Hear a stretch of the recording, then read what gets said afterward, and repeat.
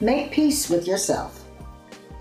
Someone I greatly admire used to write annual blogs on her failures of the year.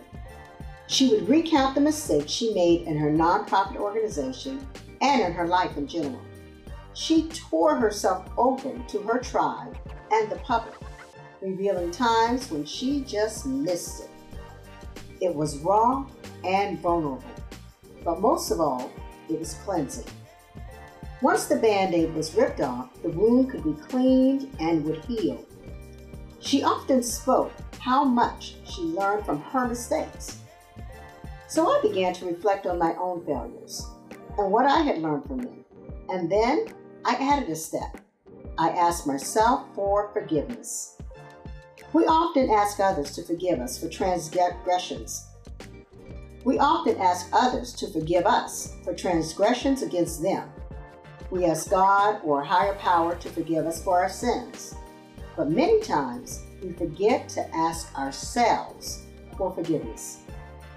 Forgiving yourself is the hardest thing to do in my book.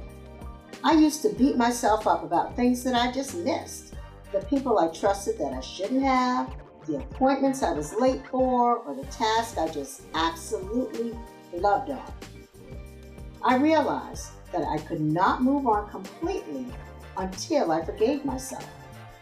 Until we forgive ourselves, we still carry the weight and shadow of that mistake. And worse than that, we will repeat it. So here's a method that I use to forgive others and myself.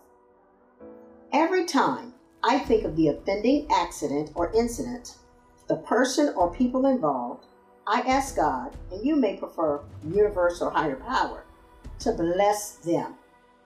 I don't just leave it at that. I ask for blessings on their jobs, with their families, their finances, their health, and anything I can think of. I include all the facets of life. I perform this practice every time it pops up in my mind. Pretty soon, I notice an ease in my mind and my body about that situation, the person or people. My mind is at peace, and I don't feel anxious when I think about it. Furthermore, I don't have a pit or a sinking feeling in the bottom of my stomach, and my shoulders feel relaxed. I know then that I have truly forgiven them. I do the same thing for myself. But often, I look in the mirror and say to myself, I'm sorry for, you complete the sentence, whatever that specific offense that was done on my part to myself. I include the specific mistake that I made and then pray blessings on myself, my family, my organization, my friends, my finances, and my health.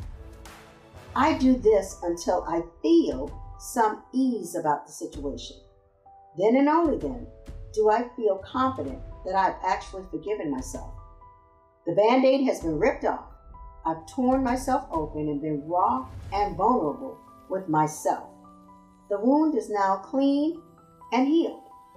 I can move on to succeed and prosper in all facets of my life because I have made peace with myself.